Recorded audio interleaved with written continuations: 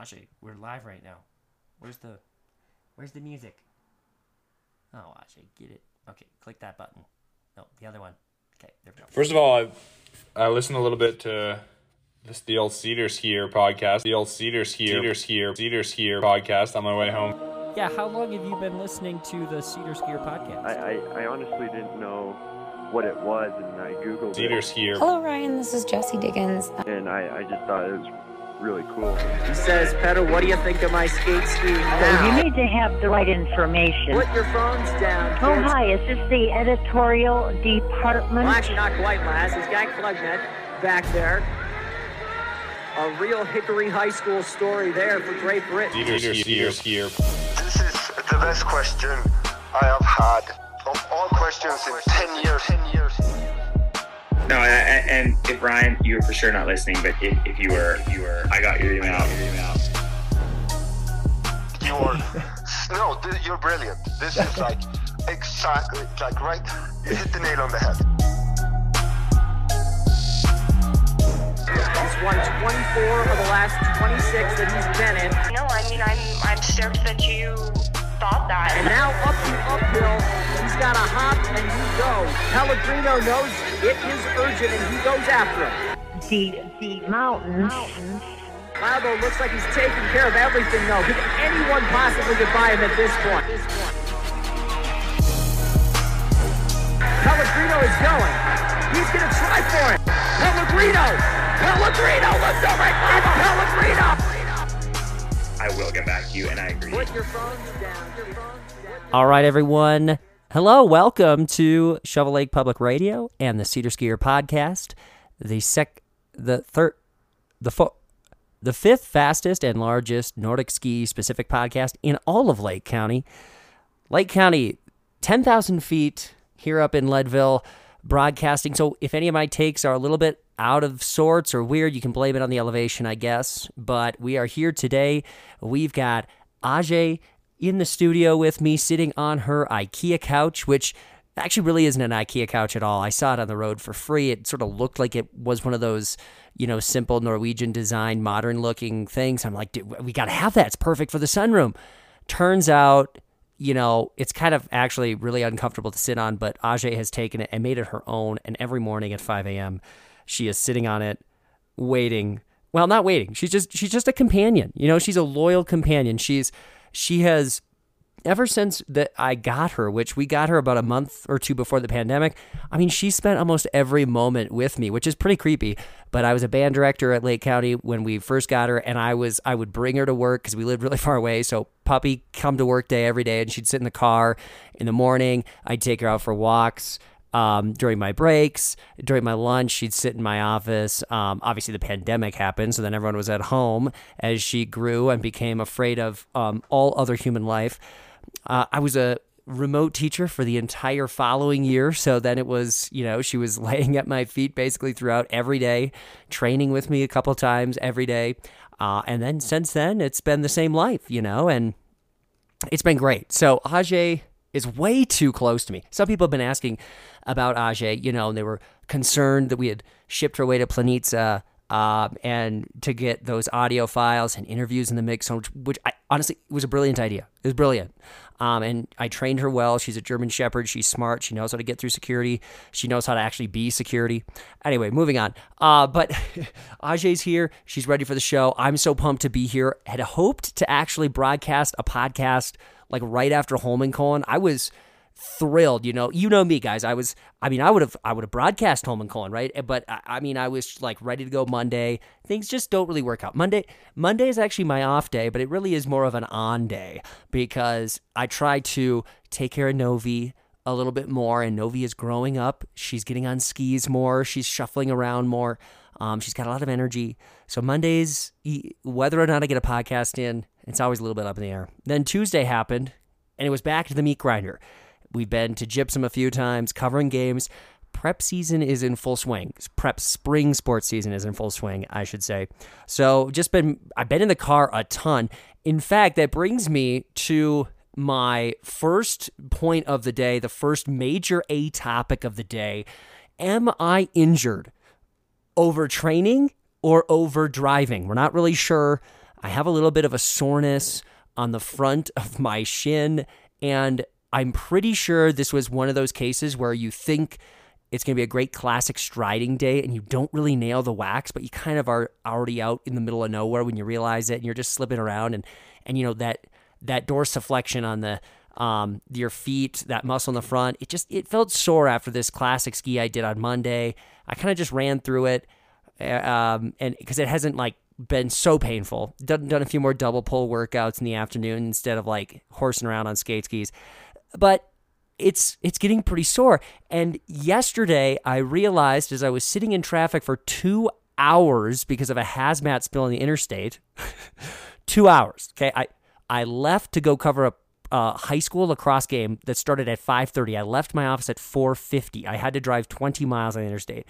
I am in traffic. It's 5:15. We're going nowhere on the interstate, I-70. I'm like, okay, I'm going to miss this game. I'm like zooming, my editor going explain the situation. I kind of wait around. Then I notice like people realizing the interstate, this is going nowhere. So we got to get off the interstate. So people are making like the U-turns in the police corners. This is like in Edwards, okay? Like this is basically New York City for people who live in Leadville, right? Vale, Edwards, the whole works, Beaver Creek. But anyway, I followed the course. I'm like, well, maybe I can swing onto Highway 6 and get down to Gypsum that way. It's parallel, 55 miles an hour. We'll be fine, right? I'll get there, shoot a couple of pictures in the third quarter, and we can still make this thing happen. But as I'm going back to the interstate, by the way, I'm seeing people pulling the same U-turn just in the middle of the ditch. This is how crazy people are in Vail. They are kind of, we can be a little bit crazy sometimes. Like, we got places to go, people to be, people to see, all that kind of stuff. Well, anyway, I'm winding through these roundabouts. Apparently, everyone obviously has the same idea I do. So it took me 20 minutes to get to Highway 6, and then it was stopped traffic on Highway 6. 6:30 p.m. I have now made it equal the 1 mile distance. Like, I'm now equal to where I was when I left the interstate an hour prior. And I'm just like, I've missed the whole game. There's nothing I can do. So I turn around. I'm heading back to Leadville. I got to figure out how to cover the sports page. And this is the icing on the cake. I get back on the interstate going the other way, cruising through Minturn, starting to go up and over Battle Mountain Pass. Right before the first switchback, I see this huge cat, the things with the huge shovel in front, like not a snow. Well, it was like a snow removal thing, but it looked not a snow removal like car. It was one that like could pick up stuff and make a big epic snow fort. And I'm like, who is this guy? He's going 15 miles an hour. I've been in my car all day. And this is when I started to realize the constant pushing on the gas pedal and brakes, maybe this is aggravating my injury, and it's not really anything to do with my training at all, which would give me license to just keep pouring on the training. I just got to get out of the car, right? But anyway, I rip around this guy, and I turn up the first switchback, and there is 30 cars lined up, stopped. And I sit there for 5 minutes. The guy I just passed, the big truck, he comes by, removes something. Like maybe there was an avalanche or a rock slide. I'm not even really sure. I sat there for 30 minutes and then proceeded to go over Battle Mountain Pass behind the slowest semi-truck you could possibly go, up and over this sketch pass, 15, 20 miles an hour tops. Got home to Leadville at 8:15. So I got in my car at 4:50, planning to cover a prep game. Did not cover that game. Drove all the, didn't cover anything. And then got home at 8:15. That is my life in the last couple of days. So if you've been itching for a podcast, now you know there was the opening monologue. Now, in terms of skiing, let's get right into the action. What did we have going on? We had the Holmenkollen take place on Saturday and Sunday, and the big news of the day was 50Ks for both men and women. And the other big, there's really a lot of stories here, because I would say the next big story is Jesse Diggins has a great performance in the women's race, lives up to the billing. The men's race, swept by Norwegians in the top 10. So it's still, I thought, an exciting race, but definitely not as exciting as the women's race, for sure. And we didn't have an American contingent in there. The third kind of story that's come up a little bit here is the people who didn't compete, being that this was right after World Championships. So let's talk about that issue first. I've heard some people blame FIS and get all over FIS for this. I thought Keegan Randall said something really apt on the broadcast, which was, this is the Holmenkollen Stadium is in pretty high demand. You've got biathlon events going there. You've got a lot of stuff going on. Like to fit this, obviously this is a marquee event. It's the Super Bowl of skiing and everything. But you still have to try. They're working around a lot of scheduling issues. So it's not so much like, any Italian, Norwegian, Swedish coaching conglomerate could go up and go, hey, we really need those 11 days of rest before our athletes can come back from the World Champs 50K. Like, I mean, come on. So, I think 6 days, was it 6 days between the guys, right? Because they went from Sunday to Saturday. And then the girls actually got kind of the bonus going from Saturday to the next Sunday. So they got 2 extra days of rest before their race, which is huge. I think it's kind of a moot point no matter what. I mean, for one thing, the World Champs 50K, let's just be honest, Master Arts 50Ks, these are not the same thing as an individual start 50K, where it's like full gas from the wire or full gas from the start all the way, So if you view the World Champs 50K really as 30K of L2 and then 20K of hustle and 2.5K of sprint, I mean, like coming back from that isn't that crazy.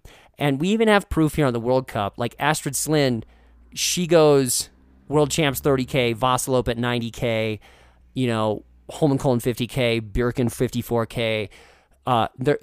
She's a elite athlete and is proving that she can pile on volume, and it's not just a double pole fest all the way through. Like, she's just kind of going, no, I'm fine. I can race these.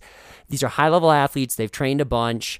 It's not that ridiculous to expect them to be able to pull off 2 great 50Ks in a 6-day span. I mean, furthermore, hey, shout out to Andrew Kastner, right? He posts on Facebook 3 straight weekends of 50Ks, right? There's a lot of citizens racers who do that, too. I mean, I did 3 50Ks in like 8 days, because I did back-to-back in Minnesota and then came back into the Alley Loop last year. And, I mean, I know, listen, right, Ryan, that's not the World Cup. I get it. But, and it's not Holmenkollen either. That's a monster of a course. But I think it is overblown. And I'm glad Devin Kershaw brought that up on his recent show, kind of saying, come on, guys, you got to, like, suck it up. Like, be tough. I will say, the thing that I find kind of interesting is, why did they have the guys stay on Saturday and have the girls go Sunday? To me, that's a little weird, because the girls raced shorter at the World Champs, and they raced the day before the guys. So put them on the marquee event then. And this would have been a perfect year to do it, too, because the fact that you had the first ever women's 50K, it give them the big day. Saturday, I think, is the day that's a little more, there's usually more fans or whatever. I mean, it looked to me to be pretty packed for both, but if one of the days is the bigger day and it's Saturday, and the women raced the previous Saturday and the men were on Sunday, why would you hamstring the men even more in that regard? I thought that was kind of weird. I'm not sure if it would have affected much. I mean, whatever. But I thought that was an interesting call there by FIS in terms of this scheduling discussion. Now, as far as my notes go, where was I talking about? What was the next thing? Diggins having a good race. Yeah, I think she did. I thought it was exciting. I hope you guys out there probably watching are like, yeah, that was a fun 50K for sure. We saw a lot of haymakers getting thrown. Obviously, Diggins did everything she should have done from both a racing standpoint and trying to capitalize on all of those preem points as well. So she's out there crushing it. Unfortunately, Tierra Unis Vang was tracking her pretty closely, doing the damage control. But then Diggins, stays in the mix and finishes out the race. Really had a great shot to win it. And I think the only thing that I'm thinking she might go look back on with this race with just a little bit of regret is her skis were the fastest of that final trio, really of the final pack of 10 or 12 who were kind of in it and with 5K to go. I mean, did you see some of those crazy downhills where she almost looked like she was getting dropped and then she caught back up? One of them, Chad goes, is Diggins getting dropped here? Something like that, because it really looked like she was done. She had spent her gas and all the little sprint points and maybe she wasn't going to be able to go. And Keegan's like, no, I think she's going to be fine. Like, there's this downhill. She'll be able to find a slipstream and come right back. And I mean, yeah, that's true. But I mean, she like closed up a gap that was not slipstream related before getting the slipstream, and then she was gliding way past other skiers. And you saw that in the final home stretch as well, or I guess the horseshoe, the straightaway before the final straightaway. She was gliding, gaining ground, and really going. And, after you find out, like, yep, she's struggling with cramps, like, I'm imagining what was going through her head even throughout the second half of the race is, wow, I've got great skis, but I need to keep my my body in check here, because if when you're getting those cramps in a long race, you can kind of feel them coming on and they dissipate, and it's like one random step or push gets the cramps coming back. And I'm sure Diggins was feeling that and kind of going, all right, damage control here, right? And when can I really go all out? And I would guess even that final straightaway, she just really wasn't able to push it quite as hard, as she would have liked, which is a bummer, because if anyone is the perfect, image bearer of the winning, the first female winner of the first 50K at Holmenkollen, it would have been Diggins. She's been vocal about this equal distance. She's, it just fits, and I think that was a little bit of a disappointment.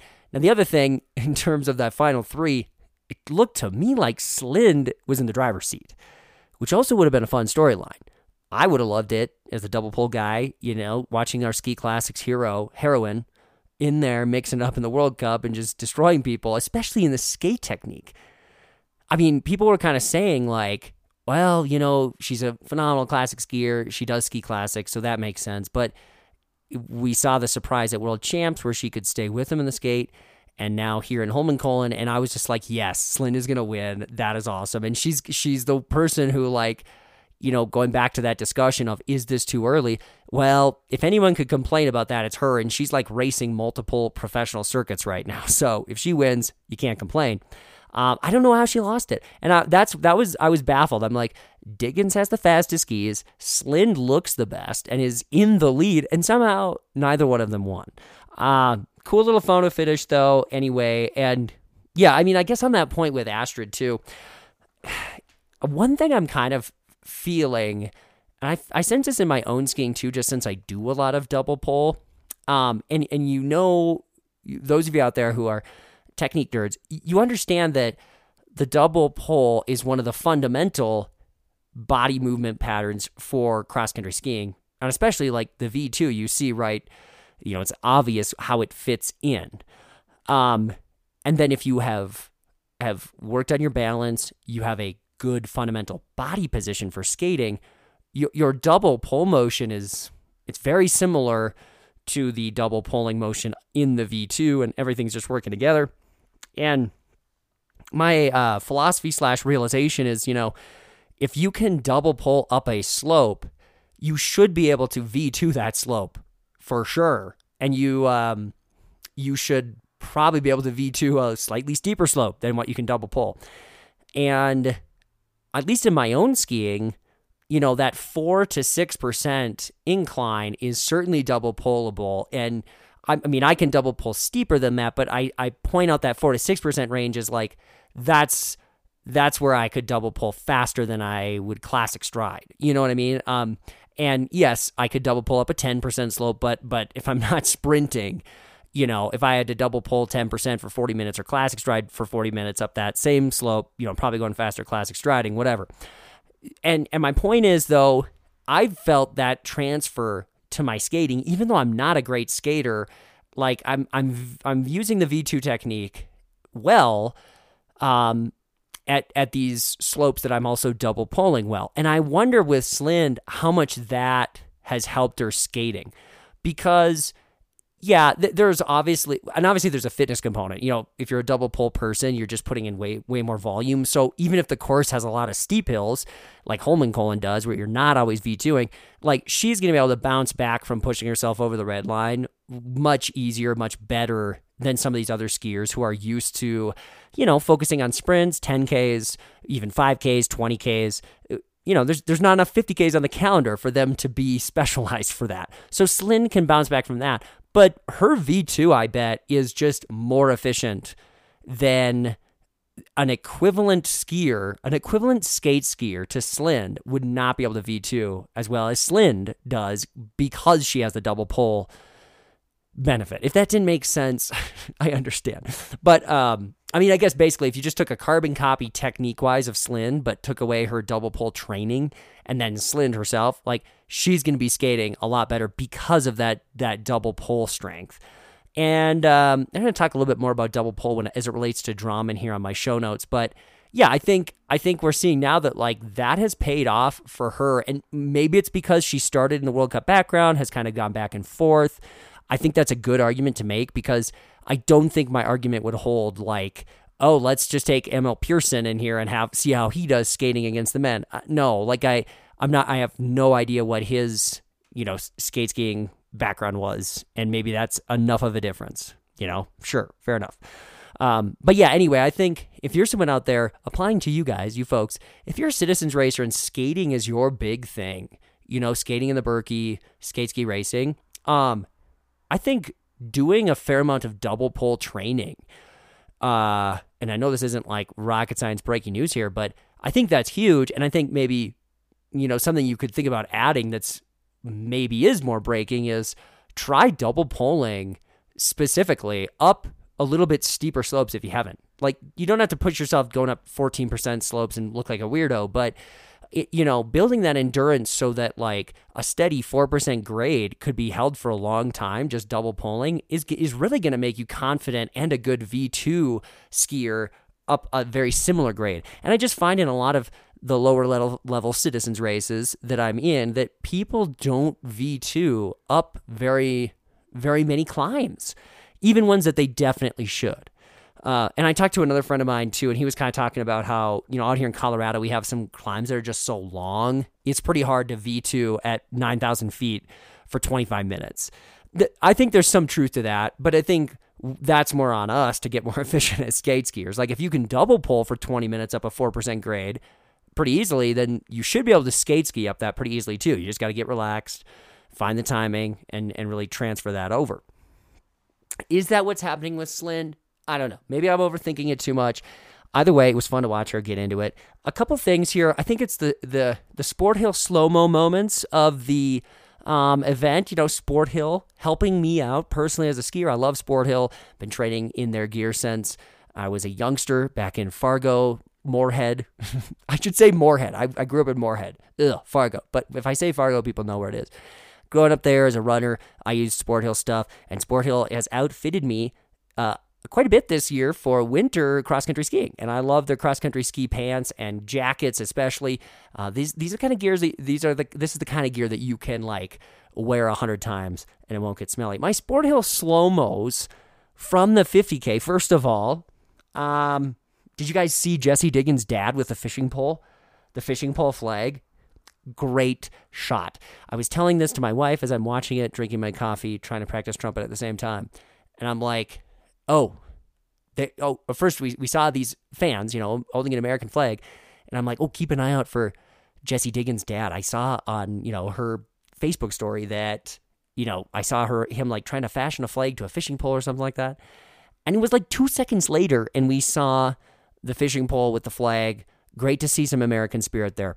Now, speaking of that, how did Chad Semela not point out the Minnesota Wild fan sitting by himself in the Holmenkollen Stadium?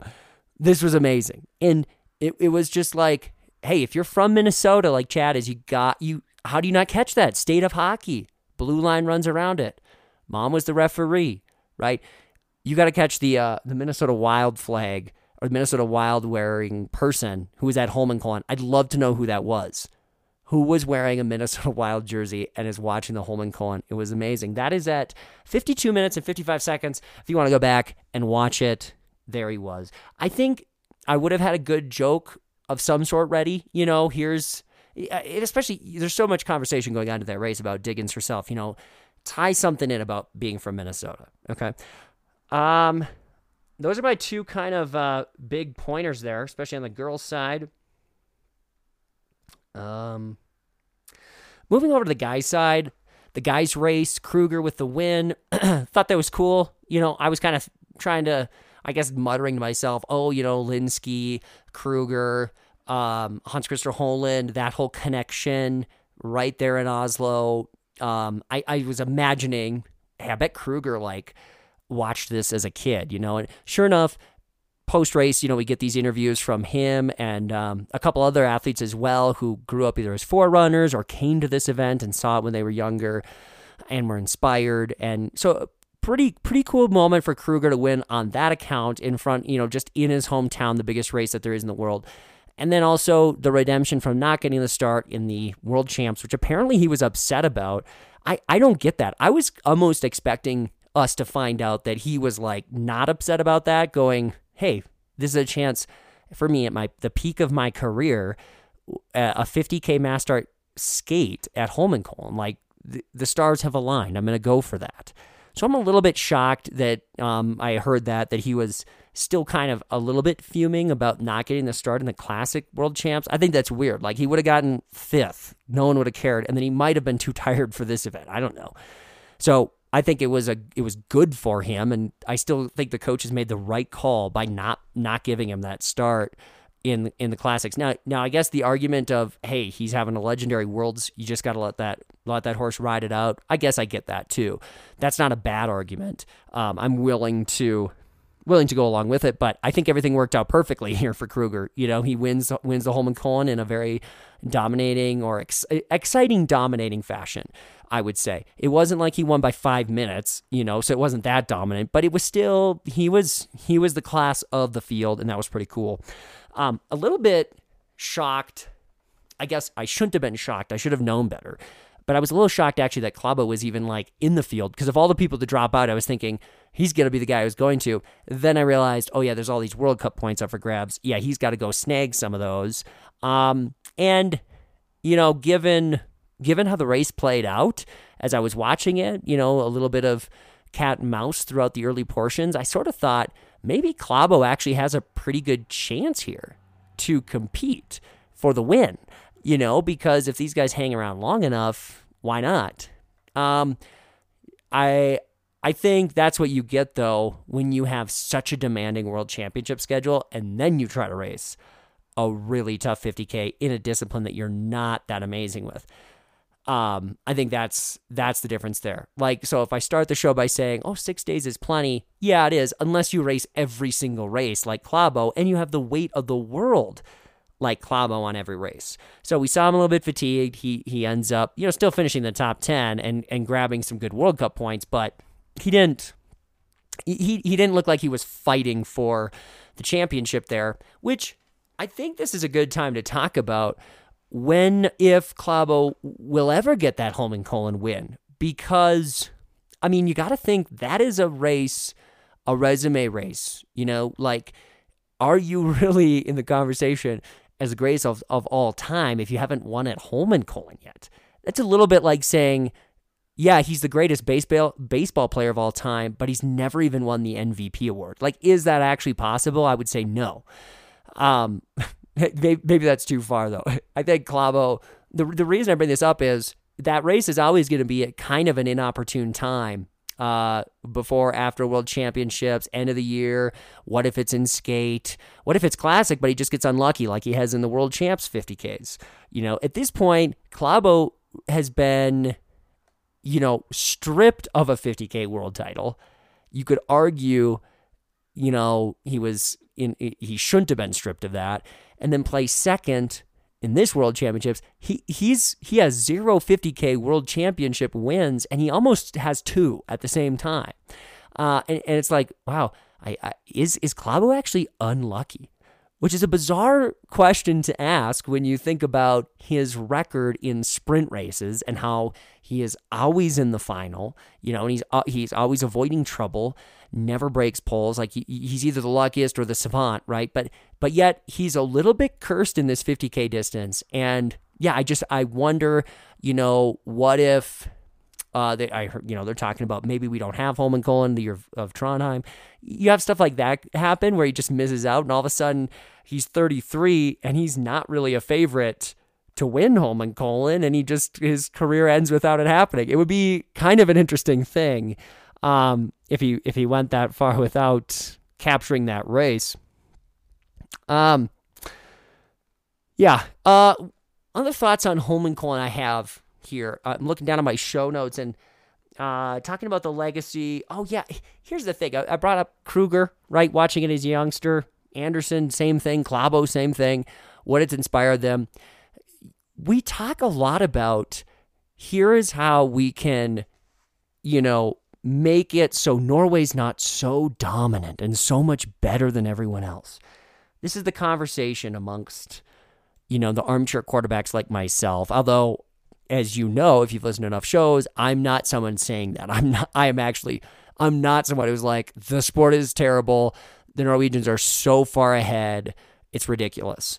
I'm a lot more of a, hey, pump the brakes, right? They haven't been dominant for the last 20 years in the way they are right now. And if the Russians were here, who knows what it would look like. So, no, I'm not saying there's some sort of systemic issue. However, I have to think that if you get to host multiple World Cups in your country every year, including the very biggest one, you have a massive advantage in this inspirational facet.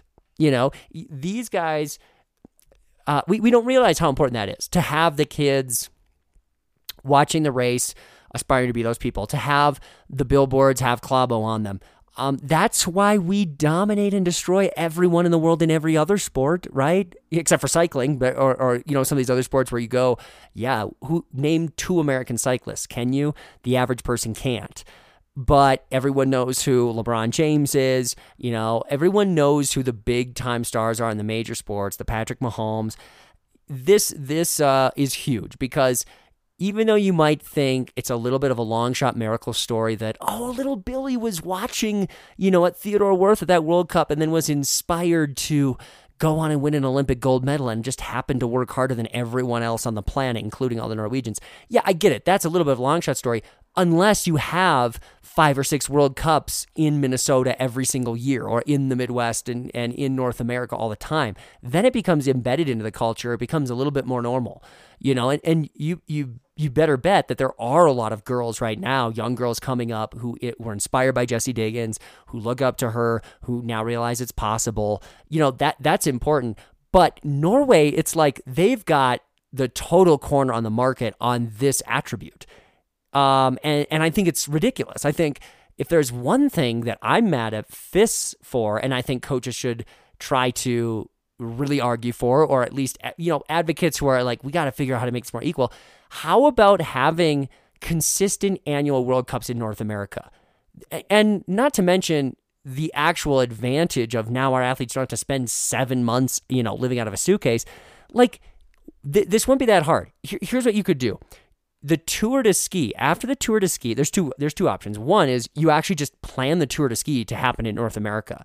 You bounce from Lake Placid up to Quebec, maybe run one in Vermont or something like that. Like, figure out some of those venues that are close on the East Coast, then fly to Theodore Wirth or the Berkey venue, or both, right? Wirth and Berkey, fly to Soldier Hollow, finish in Canmore. Like, you could definitely do this in a way that would capture the imagination of the North American fans. And yeah, is it a little more travel than in Europe? Sure, but I mean, it's a tour, like that's what it's about. You don't have to crisscross the entire U.S. Either. You could keep it located to just the East Coast, or East Coast and Midwest one year, and then the Salt Lake Canmore another year.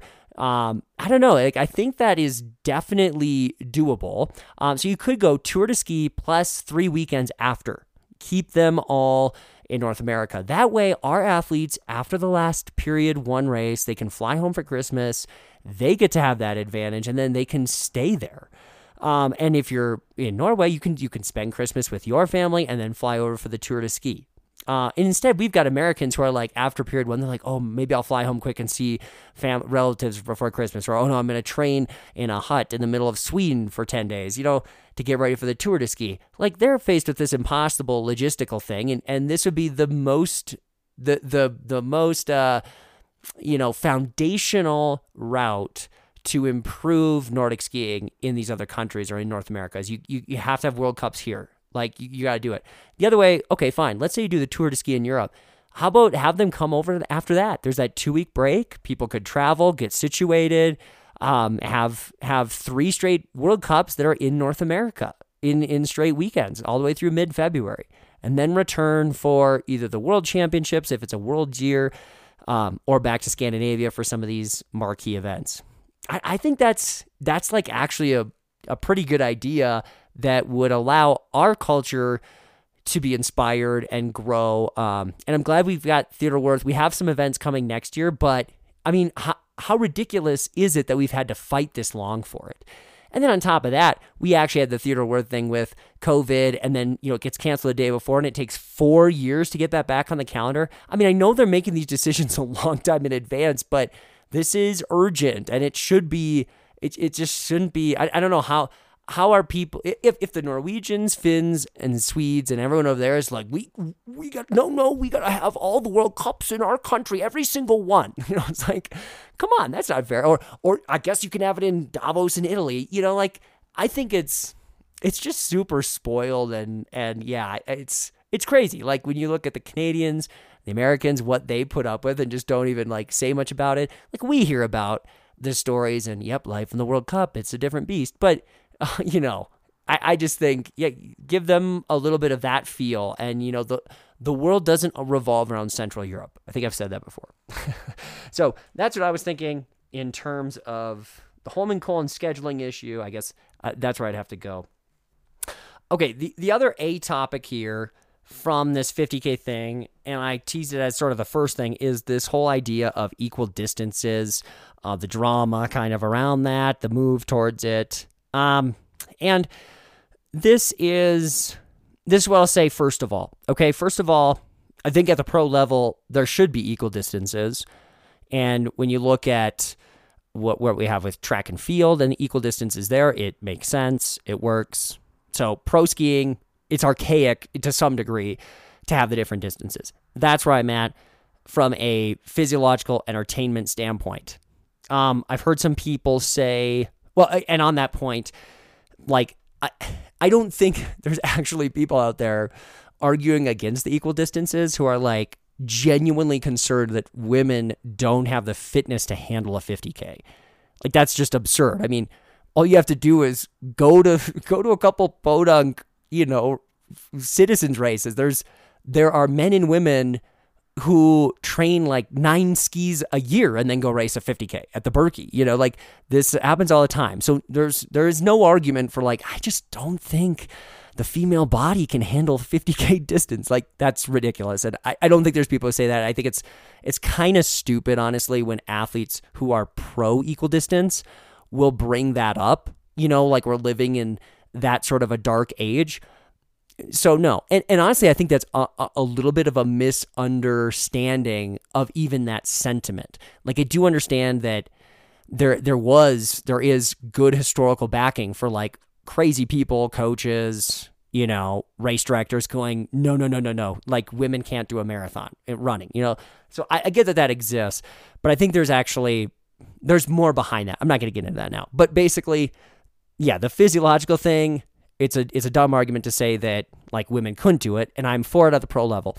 I think there's maybe a discussion at some of the development levels, both in skiing, in running, and biking, and all that stuff. Because take cross country running, a sport I'm familiar with. I grew up running a 5K distance. Girls did 4K in Minnesota. The race times are very similar. In fact, at the highest level, well, yeah, actually almost identical. Like, the best girls are maybe breaking 15. The best guys are maybe breaking 15. So it from a training perspective, like, our workouts were very similar because we were training for the race time was very similar. I don't really know how coaches now are training that 5K distance, because you've definitely got women who are maybe running out there for like 25 minutes. That's how long I would race an 8K. My 8K training looked a heck of a lot different than my 5K training. So are we now training those individuals like you would train a collegiate male for an 8K? I think that's absurd. Now what's also absurd is at the collegiate level, you've got like guys racing a 10K and girls racing a 6K at D1. That's stupid too. Like those athletes should be more equal distance. The more elite they are, the more it makes sense to make them race the same distance. The lower the level, the more it makes sense to look at race time. And maybe, I don't have a 7-year-old yet. I've got 2 girls, by the way. So if you're like, who's this white male talking about this stuff? But I would imagine when they're 5, 6, and 7, it might actually kind of come back where it could be equal again. Everyone runs the mile run in PE. I don't think that's a problem. At our track meet in 5th grade, all city, like you don't need to try and figure out different distances for all those kids. Just let them run, But yeah, so I think there's maybe a discussion there. There's been some ongoing debate on Facebook related to this. So I don't claim to be an expert there. And like at junior nationals here, everyone doing a 7.5K. I'm not like up in arms. Like I can't believe, these poor girls are being forced to race farther. I'm not really in that camp. I'm not really in the other camp. I don't really know what camp I should be in. I will say, I think it's absurd if you are a coach to approach like 12-year-old girls and 12-year-old boys or 15-year-old girls and 15-year-old boys as if they are the same, because they're not.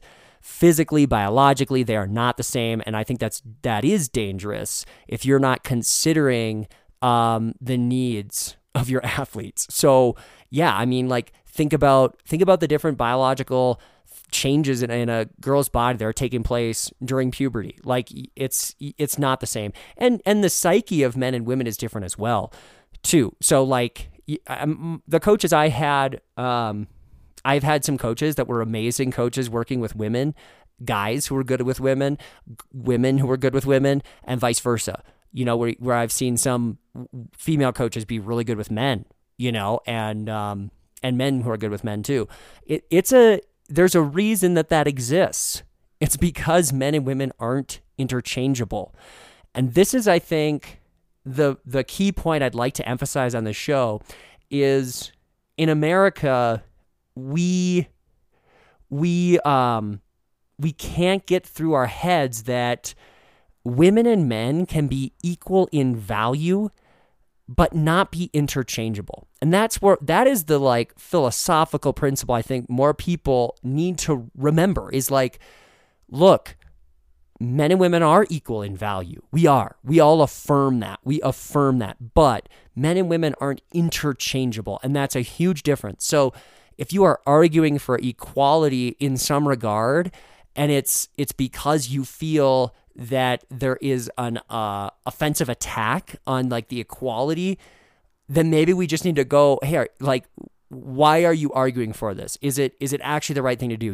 We all affirm that you are equal in value, and maybe someone needs to come into the conversation and kind of explain that. Like, look, that we're not saying that you can't dream as big or all those things. And I know that the rebuttal to that is, well, when you make us race equal distances, that's the message we're hearing.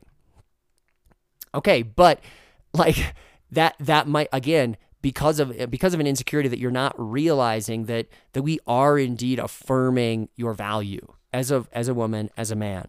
But yeah, I think, we saw in the Heidi Vang comments where she makes, like, in Europe, they're not as hell-bent to that, like, thesis, basically, that if everything's not equal, then I don't feel like we're equal in value. Europeans, they don't see it that way. They are more, quote, old school. Well, there's a reason that old school thing exists, is because it does align with a lot of truth. The fact that men and women are different but equal in value. You can affirm those things. Now, there was a little bit of a shock. I think Stadloper was kind of like, actually, I don't even know if we can do 50K. Okay, that's different. That's not what I'm talking about. So don't misrepresent me either. My personal belief is I'm working from a place that I think men and women are equal in value, but men and women are also different in nature. They can have different dispositions. And that's not to say like all men have the exact same type of masculinity and femininity balance. Like there are different proportions of that in individuals across the board. But I think there is something to be said that masculinity in and of itself exists, and so does femininity. And we're sort of losing our compass when it comes to those two things when we harp over equality because we think it is an offense to value and that those things are intertwined. So when I approach this conversation of equal distance, I am not really approaching it at all with that philosophical idea, because I have that in another box on the other shelf. Like, hey, look, you're equal in value to me. I want to affirm that, and then I'm trying to decide, okay, at the junior level, does it make sense to have equal distance? Why or why not? At the pro level, why or why not? And I think that's partially why, honestly, like at the pro level, I'm kind of for the equal distance, because I think it's a little weird. These are all elite athletes. Like, even in a 50K, if they're finishing 20 minutes differently, that's not that much. I don't care. Like I think, and I don't think it was that much. It was probably less than that here on Sunday. So I'm not trying to straddle the fence either and be like, make everyone agree. I'm sure some of the things I said there are like, you maybe don't agree with, or maybe they even offend you. I'm not trying to be offensive at all. I really am not. And I think, if it is, try to respect my opinion as well. But ultimately, like, I think based on my opinion, I would have to say having the 50K equal distance, this is quote, progress. But I think it's a different kind of progress than some of the athletes who think it's progress believe it is, because again, like, I don't think there's a whole lot of athletes on the we shouldn't have equal distance camp. I don't think they're like, oh yeah, and I definitely think that because men race farther, they're better and stronger, and I mean, physically they have more testosterone. There's a scientific stronger, but when I say stronger, I'm saying more like in the, I'm not even sure, like in a spiritual sense, not really spiritual sense, but in like a belief sense, like I might be able to bench press, or a man might be able to bench press more than a woman, but that doesn't necessarily mean he's stronger in the sense I'm talking about. And I think that's kind of where these debates get kind of heated, because I think people are talking through one another. They're using the same words but meaning something different. So someone might go like a Heidi Vang saying, "Hey, men are stronger than women, and so they should race farther." And then someone else goes, "I don't think they're stronger." Well, on a scientific level, like the law of averages, law of biology, like Heidi Vang's right. But on a different level, the argument that, hey, like, a woman is definitely capable of setting goals and like chasing after those things and being tough and determined and persevering through this distance. That's not something that's like unique to men. And I would agree with that. So there it is. There's my equal distance. And I'm sorry if it seems like we're going down a rabbit trail there, in terms of like my philosophical idea of like we are equal in value, and obviously, as a skiologian, I'm affirming those things based on my Christian faith. If you think that's like a rabbit trail not related to this discussion, just again consider that, well, when I'm coming to debate this issue, I'm not bringing all this other baggage that has to do with what kind of message is this sending. Like, no, I want what's best for people, and I don't think choosing a distance has to be connected to their value or their worth, because I don't believe that men and women are interchangeable. So I think it's okay for us to have different distances and keep a sense of equality, truly. So that's where we go. Now, that's all the 50K chatter I have. Drammen, just a quick little wrap up here. The Drammen World Cup sprints, I kind of fast forwarded a little bit through. I blipped through, watched Ben Ogden in his semifinal, watched Kern in the semi and the final. So great performances by Kern and Ogden. I think, still waiting for Ogden to get through to that final there. I don't have a lot of breaking apart, dissecting the Americans in any way. I will say, watching that race, I was like, wow, this is kind of like a course set up for, if you have the fastest skis, you're going to win this. Just the way it's set up with that monster downhill where they're getting up to 60 kilometers an hour. And I felt like in the final, Klæbo didn't have to do anything to find himself into the lead, which, I mean, he's the best. He's got the best technique. He's got the best strategy, and he's got the best skis. So why not? He's probably going to end up there anyway. But it felt to me like, for some reason, this race, it seemed more obvious that he floated into the front mysteriously. Well, actually, on that drag on the backstretch, you probably noticed Richard Jouve like double poling to try and keep pace with a tucked Klæbo. There's your first sign right there. Like, he was just effortlessly moving away. So that was like the evil, cynical side of me feeling like, well, okay, if you have the fastest skis, you're going to win this race. On the flip side, it seemed like in the girls' race, Skistad kind of, she had to earn every piece of that. And she was like out for vengeance, out for blood. You didn't put me on the team sprint. Watch me work now. And that was kind of cool to see. So maybe I'm wrong there, or maybe I'm right. And yeah, Klæbo's skis were a class of the field, and it kind of helped. Now, that's not to take away. He had a nice double pole sprint finish, and that was cool to see those angles of the double pole form, because I like to analyze World Cup double pole form, as I spent a large portion of the show already discussing. And he really pulled away and made it look easy.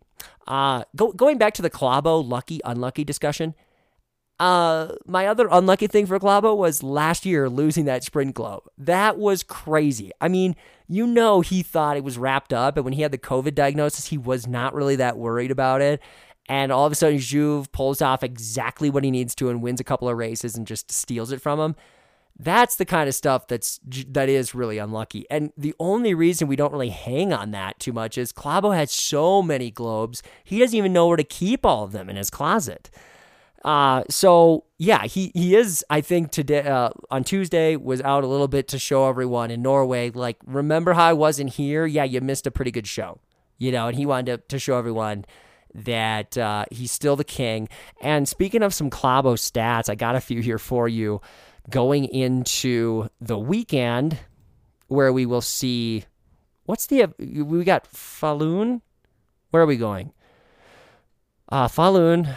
This weekend is, just letting it load, 10K individual start classic, and then a sprint free. Oh, and then a relay 4x5K. When I did my last relay broadcast, it was after the alley loop, and I remember thinking, oh no, I've got no energy. Plus it's a relay. What's even going to go on? That was a really exciting race. I mean, we saw the Italians kind of come out, and then Pellegrino had a nice last leg. I thought that was actually pretty cool, and a lot of the big guns were out there. Klæbo wasn't, but anyway, so that's what we got on tap in the sprint freestyle. So here's some facts. Klæbo, he's won 37 individual World Cup sprint events. That's 20 more than the next man. 7 of the 10 individual sprint events in the World Cup this season, and only 2 other times as a man won at least 8. That was Klæbo, obviously, in 2018 and 2019. He's won 29 of the last 33 individual events and finished second in the other 4. That's still one of the most ridiculous, amazing facts. He was 5th in the individual. Okay, so one of these back 2017 when he was a young pup, finished 5th in Falun in 2017, and he's won all 4 individual World Cup sprint events since then on Swedish snow. He has a 224-point lead in the overall World Cup standings over Goldberg, and he needs a margin of 300 points after the sprint to win the overall for the 4th time. Dali has the most, 6, Svan 5, Colonia, Dario has 4. They're the only people with more than him. He also has a chance to get that sprint globe. So there's some quick Klæbo facts. One thing I thought of when it comes to sprint events and Klæbo, how is it that he has the number 1 qualifier every single time too? I mean, Shanava has taken it like every once in a blue moon. Shanava will get it. But Klæbo almost always has that, and like that amazes me because you kind of seem, or at least I sort of feel like Klæbo, part of his greatness is his ability to race. So being with other people, gauging where they are, and like making the move that wins the race. And in a qualifier by yourself, just trying to cover the course as fast as possible, it really demonstrates that he is better than anyone else at that as well. And but you would think that occasionally a course just wouldn't really suit him that well, or whatever, or even if it did, he'd just finish 3rd because there are like 60 people lining up. Top 30 move on. And he feels the need even sometimes to like, hammer it and be the number one guy. Like, why would it really matter? He could be the 29th seed and he's still gonna win. So why does he always have to finish the number one? I just think that's kind of amazing. Like, does that demonstrate just how much faster he is, how much better he is? Is he like neurotic, and like, I have to have the number one qualifier too. Like, he doesn't win any World Cup points for that. Oh, speaking of World Cup points, this is one thing. They changed the rules so they have 100 points, 95 and on down, and so you don't gap people quite as much by winning. I think they maybe should institute a new rule that would give someone like a 100-point bonus if they win 5 events. Or no, actually this 100-point bonus to the person who is first to winning like 4 or 5 events.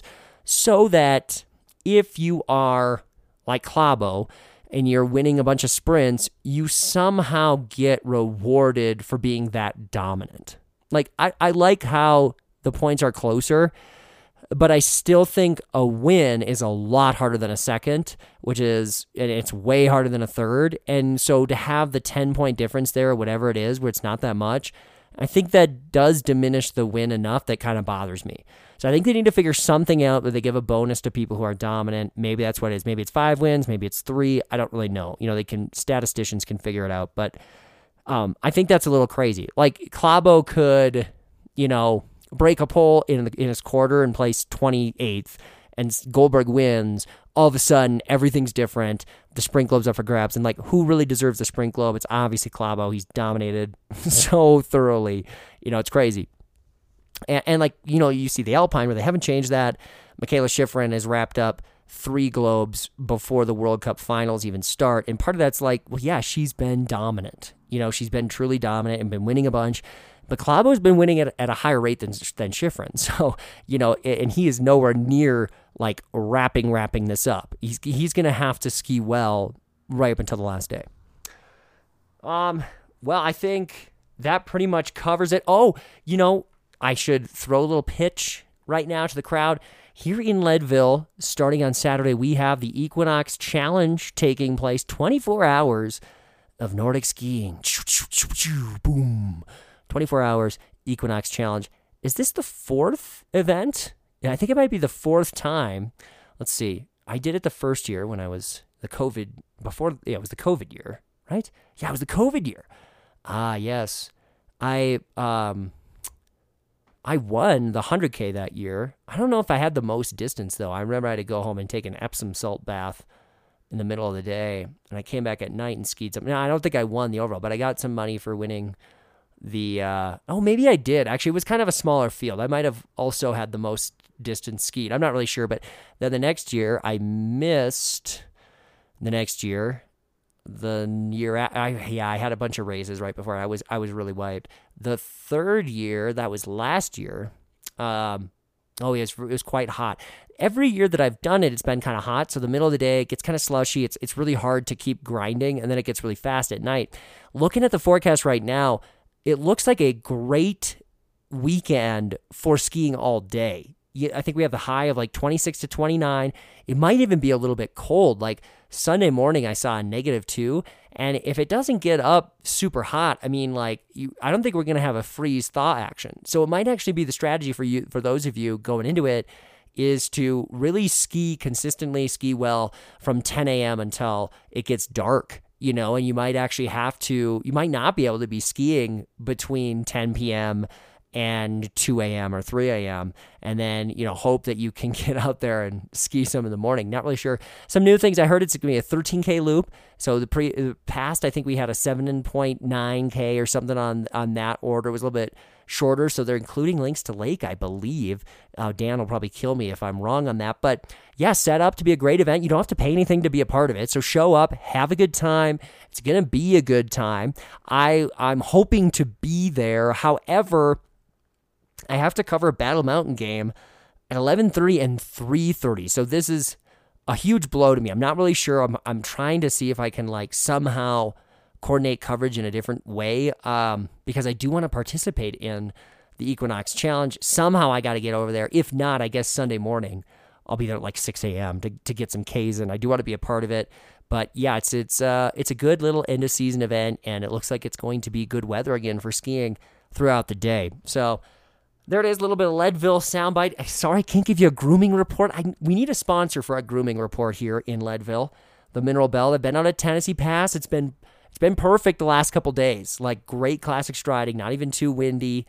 So that's been good. The Mineral Belt was not groomed when we got a bunch of new snow. So you haven't been over there yet. Planning on going over there later tonight. But I'm sorry, I probably am not going to upload a show and tell you how that grooming is. Although I think some of our Gripwax Nation fans are wondering. They're like, I'm going to come visit Leadville. What's the situation on the Mineral Belt? What's the grooming report? And yeah, you know, it's always a little bit of a toss-up, but if you catch it on a great day, it's legendary. You know, you can tell all your relatives that you skied the Mineral Belt on a perfect day and saw the entire Mount Massive range. That's kind of just how it is. Anyway, hope you enjoyed the show. We'll try to get back here after the weekend, get another broadcast. Let's see if we can talk some junior nationals. Didn't really hop into that at all, and we've got a lot of great skiing there happening up in Alaska, so definitely want to touch on some of that next week as well. But for all of you out there, hopefully you can get out, get a nice ski on, enjoy the spring weather where the snow is finally fast. And as I always say, keep on striving, keep on skiing.